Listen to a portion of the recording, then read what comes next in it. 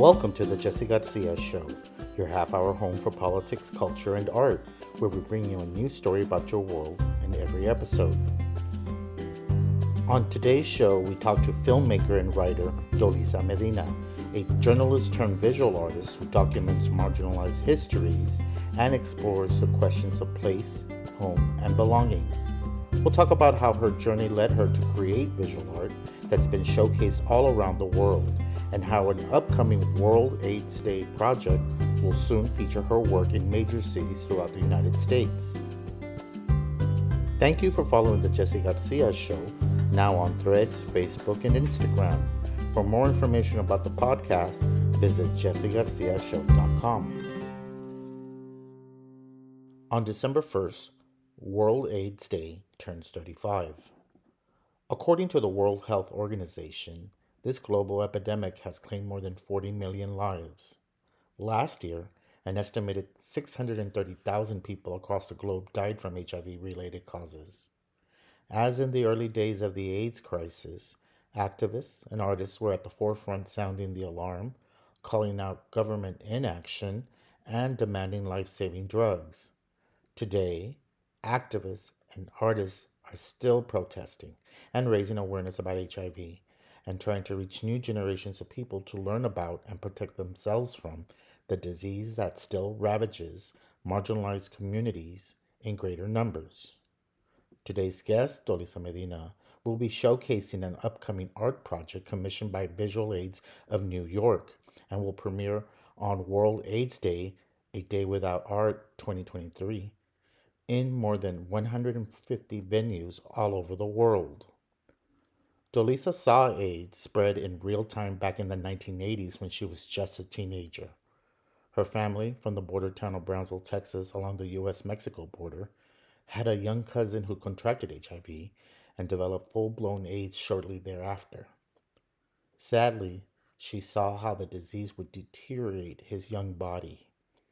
This traumatic memory would inspire her art project that's being released next week. Dolissa and I both attended the same high school in Brownsville and graduated the same year in 1989. While many of us saw the AIDS crisis unfolding on television and thought it was something that only happened in big cities, Dolissa quietly mourned the loss of a family member due to AIDS. Back in high school, Dolissa was a smart young woman who ran the school newspaper. During my senior year, I joined the staff of the Screaming Eagle, and I was taught how to write a lead sentence by Dolissa. I yearned for her approval because she was not only smart, but she was this alternative goddess that oozed coolness and was respected by her peers. While other teen girls at Hannah High School craved the neon spotlight, Dolissa was fine thriving in her low-key alternative world of poetry, music, literature, and print journalism. After graduation, Dolissa left our border town and headed west to earn a BA in journalism from San Francisco State University and a master's in fine arts in visual art from University of California, San Diego. Dolissa traveled the world, which opened her eyes to life outside of print journalism.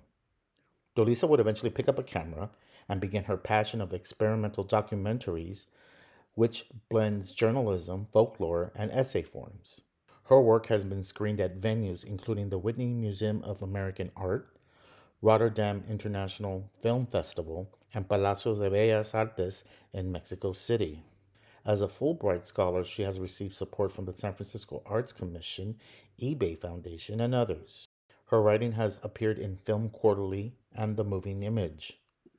Over the last 20 years, she's worked with a variety of youth mentorship programs and organizations, but her next project will combine community and art in a very special way for World AIDS Day. Now let's hear about that special project that's coming to a screen near you. I want to welcome to the show a very dear friend of mine from high school who grew up to be a major multimedia artist, Dolissa Medina. Hi, Jesse. Hi there. So, when I first met you in high school, you were an amazing newspaper editor. When did you decide to go beyond print journalism and film documentaries? Well, I think that I had always wanted to be a filmmaker. I love the movies. I was a big fan. Maybe like many of us growing up with all those blockbusters and kind of big epic films. I was kind of a film nerd. I even remember liking the Ten Commandments every year when it would come out on TV.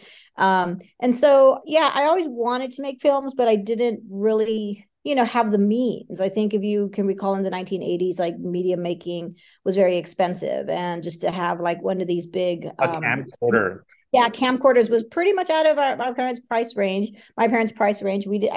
I think I got my hands on one time, and we went to HEB and just did a bunch of goofing around. But yeah, I would say that for most of the '90s, after graduating, I did pursue journalism. First in Milwaukee, Wisconsin, and then I moved to San Francisco, my dream city, and I stayed there for a good 20 years. And it was in San Francisco that I sort of finished up my journalism kind of training, and then also discovered that I was an artist. And so throughout the 90s, I had always also wanted to be a filmmaker. And I had friends that were filmmakers. And so I think I still kind of like exotified it a little bit. I didn't quite know how that was possible for me. But fortunately, around 2000, the year 2000, 1999, I applied for a grant called the Stand Grant from the Film Arts Foundation, which is a film organization in San Francisco, sadly now defunct. And it was for, I think it stood for something like something training and access for new directors. So it was, I got a mentor, and I was able to shoot my first film. I took classes, and I did a film called Grounds, and it was about based on like my grandmother's uh my great grandmother's sort of story of coming to Texas during the Mexican Revolution. And it was just a way to explore family history and memory. I cut it on film, which is really fantastic. So just even being able to handle 16 millimeter beautiful film. And yeah, and then over time, so that then I just never looked back. Now, I did still continue to do journalism, but kind of going back and forth.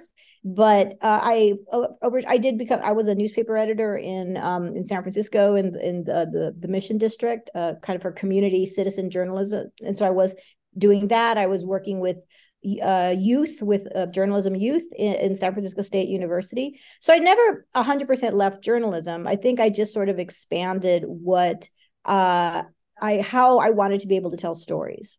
And I think journalism And for me, I'm you sorry. were able to use your journalism job to help fund your filmmaking. No, well, there was not much of a journalism job. I had a very different kind of, it's funny because like I was all prepped. I mean, I had been doing journalism since, I was practically a teenager. I got journalism scholarships. I went to this really good J school. I got trained. I was an editor. I had all these things. And then something very funny happened. I burned out.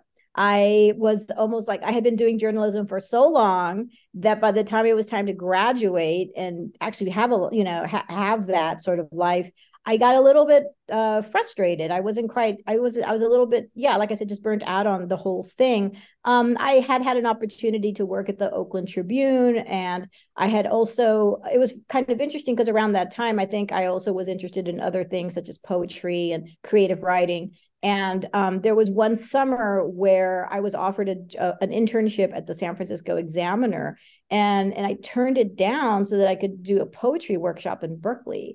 And then I think I got another call, and it was another newspaper, and they were offering me a position. And I said, "Whoa, this is the universe really testing me, because I very clearly don't think I will be happy continuing to pursue this kind of intense. A lot of it too was very much about like intense investigative sort of reporting, and I wasn't really about that. I was much more about features and sort of spotlighting human interest stories. And perhaps that's where some of the way I like to approach storytelling and documentary kind of comes into it. So I just led a very bohemian life, just sort of working in theaters, doing a lot of jobs as what's it called, publicity, for an art gallery, Galeria de la Raza in San Francisco. So through that, I was, able, like I said, I got some grants to make my short films, and a lot of them are just short, experimental. So the way I work as a filmmaker is I don't necessarily. I mean, I've been making films for 20 years, but traditionally I fall under the experimental category. So my work hasn't necessarily shown in big venues or like broadcast venues such as PBS. They mostly show in film festivals or art galleries or museum spaces. And it's very rare that I'll make money from it, right? But if I can get funded through a grant or through like I said, some kind of fellowship, then that's how I do it. Lots of times in my early my early life as a filmmaker, I was working a lot with found footage. So it's a kind of like collage filmmaking. And so you'll take previously existing footage, which is now you see it a lot on YouTube, but at the time it was like less common. And so it's kind of just sort of like cutting and pasting a lot of these images to recontextualize the image, then to make a statement about like society or something. So I made a short film about Selena using a lot of Selena news footage. I made an award-winning film called 19 Victoria, Texas, about the 19 immigrants who died in Victoria who were smuggled in the truck. You may remember that, I think around 2015. And an interesting thing happened, which was a critic, a scholar critic in Barcelona, told me that this short film that I made about the migrants who died. She said this was almost like the perfect news package, but it was like an art. It was like you were presenting the information as if it was a news package, but it was very short. It was about 2 or 3 minutes, but the images, it was an experience. It was very different from the way you would see the news. And so I do kind of think of myself as using the elements of journalism, but in a much more experimental way. And it gives me the freedom. Whereas if I were strictly a journalist, I would have to stick to certain kinds of ethics. And I think that's important, and I'm still interested in the truth and in facts, but it's about the way that I present the story that I just think has a lot more freedom within like the art world and the film world than necessarily the straight up journalism world. You're a storyteller, a gifted storyteller. So, how many films, documentaries have you made over your career? Yeah, I would say maybe over 20 years, maybe like 10. So, yeah. So, The longest, so they're all like mostly short films. They were between like 2, 3, and 10 minutes. But the longest film that I did was about 45 minutes long. It was in 2006 for the 100th anniversary of the San Francisco earthquake and fire. oh, wow. And that was a film I did which was great because I got support from the San Francisco Arts Commission. I got funding from FEMA, believe it or not, Wow. Federal Emergency Management Agency. And I was really able to pull together this interesting coalition of funders and supporters to produce a 45-minute film that mapped the city of San Francisco with forgotten stories about the earthquake from 1906. And I drew from many types of storytelling, whether it was journalism, oral history, folklore and mythology, or I think just straight up like interviewing people, or I kind of put those all together in this kind of 1001 Arabian Nights kind of Yeah. storytelling. And so we had little chapters, and then we projected it onto the side of a fire station, and a lot of people showed up, and it was like a free event. And so that was a really nice. It was kind of the culmination of a lot of hard work. And I kind of feel like I haven't worked that hard on a project, and now is the new film that I feel like I've also been working like a lot on that too. So tell me, what motivated you to make El Viejito Enfermito Grito? Sure. Viejito Enfermito Grito it comes from a bigger project that I've been working on for many years, been struggling with a little bit. It's a feature-length documentary about coming of age and coming out in Brownsville in the 80s, right? And so it's been a challenge. But part of the story includes of course, being in the closet, but also a character who was a cousin of mine who passed away from HIV/AIDS. And I have a very clear memory of him in 1988, was it 85, 86, I believe. When he came back to visit, he was walking with a cane, and he was very young. He was like 25 years old, but yet he was like an old man. And so at a certain moment, I kind of made this, I guess, like poetic connection, a realization between sort of this idea of young bodies made old before their time, and the danza de los viejitos, where it's often young bodies doing these gestures and movements of old people. And when I was a kid, those little viejitos in the Charro Days parade that you and I will remember we went to and performed. And Yes, I love the. It is iconic uh choreography, dance, presentation that comes down the street on Elizabeth Street, and it you have all your bands, and then you'll have all your drill team, but this dance is so unique because it gives you something that like you said, young people dressed up as old people doing this beautiful dance,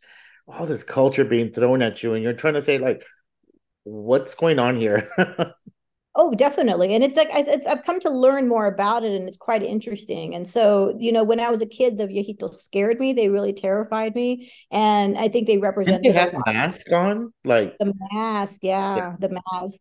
And yeah. and if you think about it, like sadly, that kind of mask or that look of the gaunt face is what we saw a lot on the TV in the 1980s of people who were suffering from AIDS. And so it's kind of this. I'm trying to make this kind of creative leap of interpreting this dance from this perspective and kind of using that figure to explore those histories. Yeah. So But that's why. I want to mention that growing up, both of you growing up in the 80s and learning about LGBT stuff, the only thing that we saw on TV growing up was people dying of AIDS. So Yeah. it kind of pushed me back in the closet. I didn't come out until the like early 90s.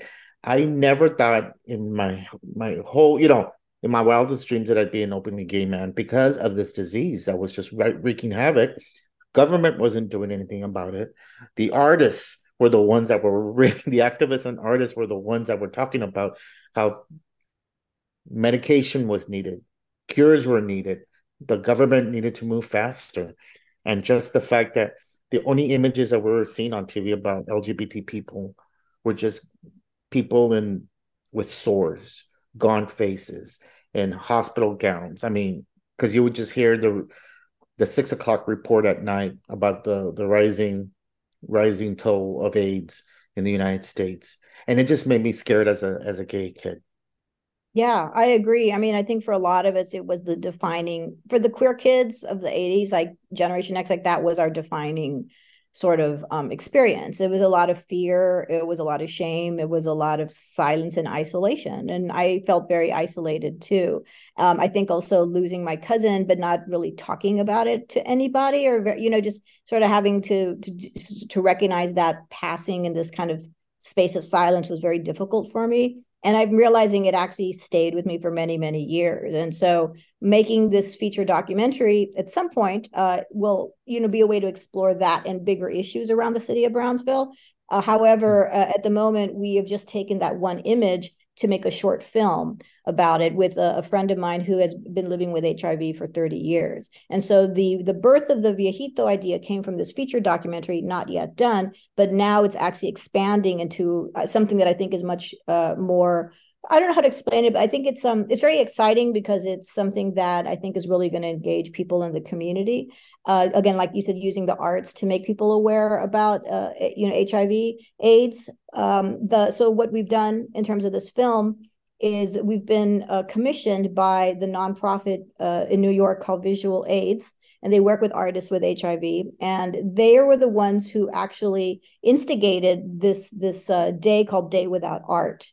And Day Without Art began in the late 80s, I believe, as sort of to coincide with World AIDS Day around December 1st. And it was a way to recognize like all these artists who were dying, and who all the great art that we were going to not be able to experience right through this tragedy, and that the government needed to do action. So it was a day of mourning, a day of action.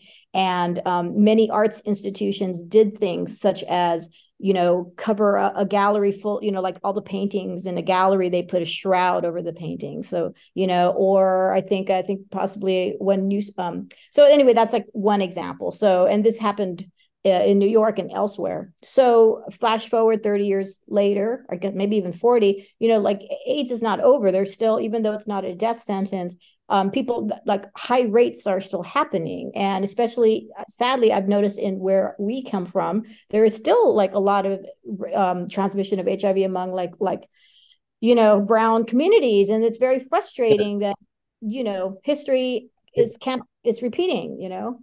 repeating itself. And I want to share some for our listeners. The CDC statistics as of 2019, HIV, AIDS, and Hispanic Americans, they've listed Hispanic Americans accounted for almost 30% of all HIV infections in 2019. And that's 30%. And we're just less than 20% of the US population.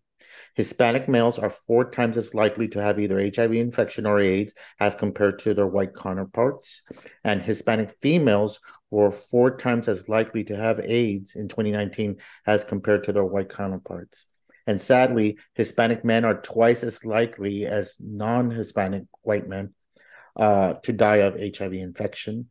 And Hispanic women are 3 times as likely to die from HIV infection compared to their non-Hispanic white counterparts. This conversation needs to continue.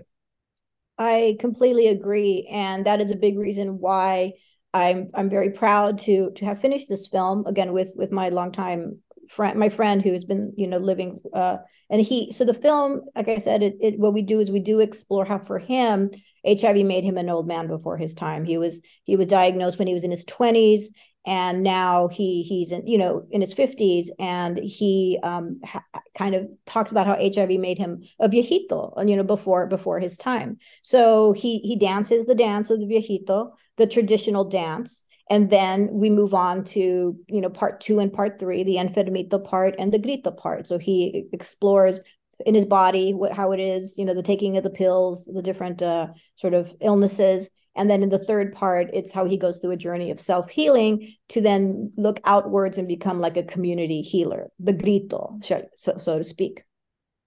Your film is going to make an impact on World AIDS Day. I mean, all over the planet. I went to the website and it's going to be shown in almost in every continent.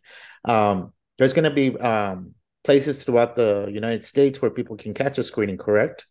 That's correct. And I am very proud and excited that in our hometown, we've been able to arrange for 3 screenings. One, and in South Texas, where again, a lot of the community needs to be made aware. And we're also having a cross-border screening in Mexico too, with our sister city. Amazing. Yeah. Amazing. So that's where it's really nice to see that visibility and presence happening. So You plan to make an impact beyond the documentary by sharing its message with an LGBTQ youth group in our hometown of Brownsville. What will be shared with the youth? well, sure. Like I said, Grito Viejito started off, like I said, just me and my friend working to explore what it means to this figure, the viejito, right? And we want to look at it from the perspective of HIV histories. However, there are many new versions, new iterations of it. And so the film that we made was just the first version. Eventually, we want to grow our artist collective to include other queer brown folk, because the viejito figure can be a container to explore many different things. For example, aging. How do we just in general see aging? How do we think about health? How do we look at sort of ageism? And I think when it comes to working with youth, especially queer youth, I think I'm curious to bring it back to our hometown where this dance is very familiar, and use it as a way to explore how we think of ourselves in the future, how we think of ourselves as elders and old people, and what that kind of imagining of our queer futures, what it might do in terms of helping us make, or helping everybody, but us especially helping younger people make healthier choices, harm reduction kind of stuff. And so I'm in the process of just beginning to develop this part of the program, Mm-hmm. and it probably take like a full year. I'm beginning to collaborate with the Valley AIDS Council in South Texas, and so we're just beginning to again, we finished the film. We had a fundraiser so we could finish the film, and now we're raising funds to begin to launch the project, which will be very nice because I think it's also going to include a lot of like wisdom and knowledge of like just what the viejito tradition is, coming from the Pura Pecha people in Michoacan. And so we are beginning to have conversations with Two Spirit, and just looking at kind of indigenous ways of like community and health family. So there's a lot of things to unpack, and like I also want to listen to where the youth want to go with it, and but I can imagine like we might do TikTok style videos, like we might make our own costumes, our own masks. We will have writing workshops, and so it's just this like ongoing project that I want to prototype, because eventually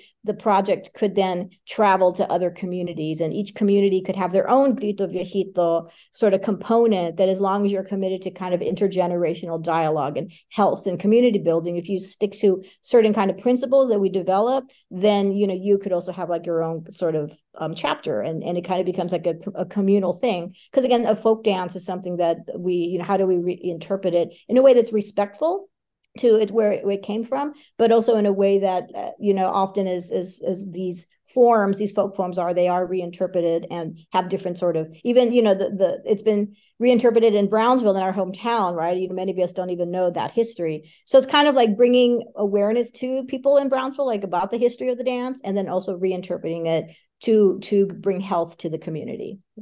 I just hope that this group, um, that you attract these students that are going to be inspired by you and possibly follow your footsteps, because it'd just be wonderful that it just explodes into creating all these wonderful people that get to be involved in media and art and advocacy in their adulthood. So I wish you the best of luck. Thank you. That's the hope, because we didn't have as much of that when we were in high school. We didn't have access to media equipment or to just like really good art classes. And I think that just by having a lot more community artists now and just a lot more resources, it's just giving people permission to creatively explore. And there's a lot more of that happening right now in the Valley, and I'm very happy to see that there's a lot of opportunities for young creative people to be expressing themselves down there, even a film festival.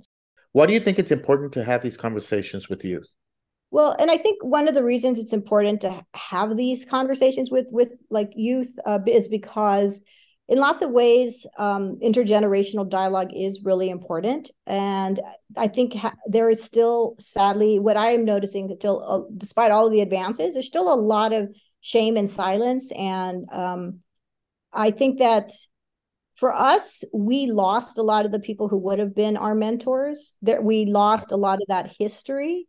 We Yes. were a lot more isolated and scared, and we didn't have a way forward, right? And I think that there's wisdom that would have come from all of those people that we lost. And so I think, and even for us, like even for ourselves, like us being in the closet, we maybe didn't even talk about it with one another, right? And so it's kind of that I'm just really interested in breaking that silence, and so that if we are that bridge generation, like Generation X, who remembers some of this, right? Who's seeing history repeating itself, sadly, if there's a way that like we can begin having those conversations and being available as mentors, or being able to transmit some of that history and be the bridge between the people that we lost and this next generation that sort of is, like I said, it's not a death sentence, but still, like, there's no reason why they should be getting positive, and we want people to stay healthy and to keep healthy and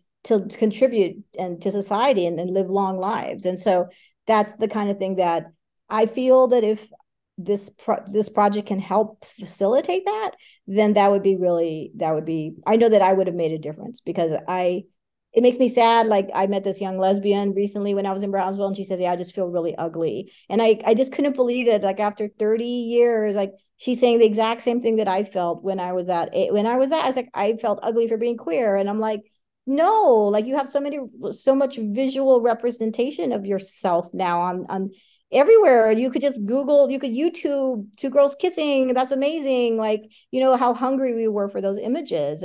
But yet, despite everything, again, there's always a backlash, right? Like political environment and stuff. There's just still a lot of support that's needed, because yeah, folks are killing themselves, and it is a matter of life and death, and it is a matter of health and mental health and all that kind of stuff. So that's why I kind of feel like if there's something that we can do to kind of do that, and also like we can learn too. I think it's important, like intergenerational dialogue goes both ways, and I think it helps keep us sort of up to date with what's going on, because like we're also trying to make sure that, yeah, again, history doesn't repeat itself, and so we can see kind of what's happening in the moment, then that back and forth exchange is really important. And hence, like, we all can be like the viejitos with the grito, moving forward, because we're all going to be a part of that future. And that's what I want Grito Viejito to do. I want us to be able to imagine that future together.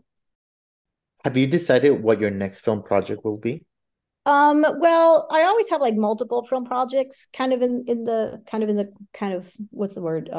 In the hopper, I guess that's it, the Hopper, expression. yeah. Yeah. So I would like to return to this feature documentary where I do want to do more writing around it. It'll probably still take a couple of years before that's done. I am in the research stage for a short documentary about a new forensics technique that's being explored on the border that would identify missing migrants just based on like digital fingerprints. It's kind of like a That's a long. wonderful idea. Yes. Yeah. So there's a lot of, like I said, Brownsville is actually becoming, even though I kind of for the longest time didn't want to go back home, and I just thought, oh, it's kind of like, I think I'm actually realizing it's a very interesting place. And as an experimental filmmaker, like, on the border, there's a lot of positive and negative things that are happening around experimentation. And so I'm just very interested in kind of seeing where my art goes, and using the area to get inspired by what's happening there. So where can listeners learn more about your work? Well, probably the best way to find out about my film, my past films, my current projects would be my website, my artist website, which is just my name, dolissamedina.com. Because I have a unique name, Dolissa. Luckily, I pop up if you just Google me on a lot of other places and websites. Like I have a Wikipedia entry and things like that. So that's kind of nice. The people can find out about my work and where my work is popping up. And then for like the Day Without Art, I'm not too sure if I could share that too. Or that's another question. But we Oh, also, yeah. So I have that. That would be dwa.visualaids.org, or just Google Day Without Art. And then, just to put in a plug for the work that we're trying to do with getting support from community, and hopefully your listeners, is that I do have a crowdfunder that's kind of going on right now, so that we can move to the next stage of the on project. Indiegogo, correct? On Indiegogo, that's correct. And the sort of short address for that is igg.me/at/grito, GRITO. And if you didn't get that, or if it's complicated, you can probably find it on my website too. If you go to my website, you'll see the first film. It says the Grito Viejito Project, and then that's another way to click on that to get the address, and just to go directly to the supporting page. So yeah. So I hope folks are able to support Dolissa's effort to bring this type of art and experimentation and filmmaking and just culture, make that donation, help this work happen. We're helping out youth, opening up their minds to new ideas. And I'm so happy that you're coming back to Brownsville. What days will you be in Brownsville? I will be there for 3 months. I'm really settling in. Like I said, we premiered the film in the Valley, and then I'll be there working on all these different film projects, doing research, and also Especially during beginning our days. Charter Days. Yeah, exactly. So I basically started with World AIDS Day as a way to raise awareness around like the thing, and then I think we might have an encore presentation of the film, my short film, during Charter Days. Do you know when the viejitos are dancing? So that's going to happen. But yes, through February. And what else? Now I'm slipping up. There was something I wanted to say about that though. Something about being around that was relevant. Oh, so yes, like I said, this is a project that I want to be implementing and looking for support towards the end of 2024, because it'll take us time to plan it. But the good news is that as early as January, I will begin to meet a lot of the youth who are part of this drop-in center, and I'm going to be teaching them some basic skills to be filmmakers. And so that's going to be a really nice way to get to know them, to get a feel for what they're looking for in terms of designing the program for them, getting a youth advisor also to help me create something that'll really resonate for them. And then they get to learn about how to be a good filmmaker and how to tell their stories. And so that the work will begin early enough in January. So that's why I'm there in January, and then I stick around until February for Shadow Days. Yeah. Dolissa, I want to thank you so much for reconnecting with me and to sharing your art and your journey in life to try to make this world a little bit better. And thank you for coming on the podcast. Well, thank you for having me. That was very, very nice of you to invite me. And I'm really glad that you're doing the work that you're doing also. And I definitely enjoy listening to the folks that you've got on too. Thank you so much.